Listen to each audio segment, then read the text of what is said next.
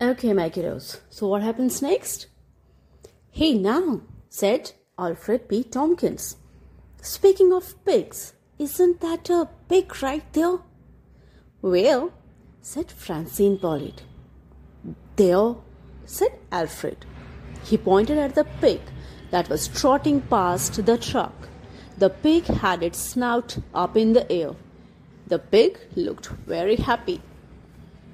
That, said Francine Pollitt, is the pig from Takeout Drive. I've dealt with that pig before.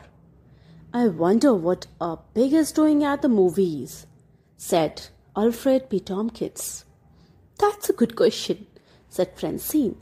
That's the kind of question that only an animal control officer can answer. Fascinating, said Alfred. Don't make any sudden movements, said Francine. She reached into the back of her truck. If you want to see an animal control officer in action, said Francine, follow me. Fascinating, said Alfred. Simply fascinating. I'm right behind you. Mercy stopped. She sniffed. The smell of butter was very strong. The smell of butter was very near. The smell of butter was coming from the backseat of a station wagon. Mary stuck her head in the window. She sniffed again. The smell of butter was coming from an extremely large bucket in the hands of a very small child. Mercy helped herself. The small child screamed, "Papa, Papa, a monster is eating my popcorn." Mercy chewed. The popcorn was drenched in butter. It was delicious.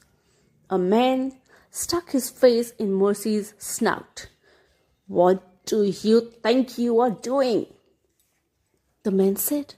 What did Mercy think she was doing? She thought she was enjoying a buttery snack. "Get out of there," shouted the man. He gave Mercy a forceful shove. Popcorn went flying everywhere. Mercy thought that perhaps it was time to move on. In the front row of the bizarre drive-in, Officer Tomalillo sat up straight in his seat. Officer Tomalillo said, "Did you hear that?" "Mrs. Officer," Tomalillo said nothing. "Was that a scream of distress?" said Officer Tomalillo. "It sounded like a scream of distress," he answered himself. "Is someone in trouble?" Officer Tomalillo asked. Mrs. Officer Tomalillo said nothing. "It is very possible that someone is in trouble." Officer Tomalillo answered himself. "Is it time for an officer of the law to step in?" Officer Tomalillo asked. "Most definitely," he answered.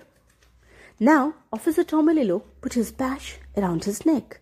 He got his bullhorn from the back seat. He kissed Mrs. Officer Tomalillo goodbye.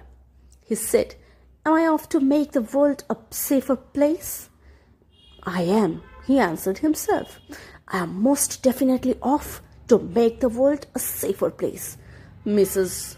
Officer Tomalillo waved goodbye.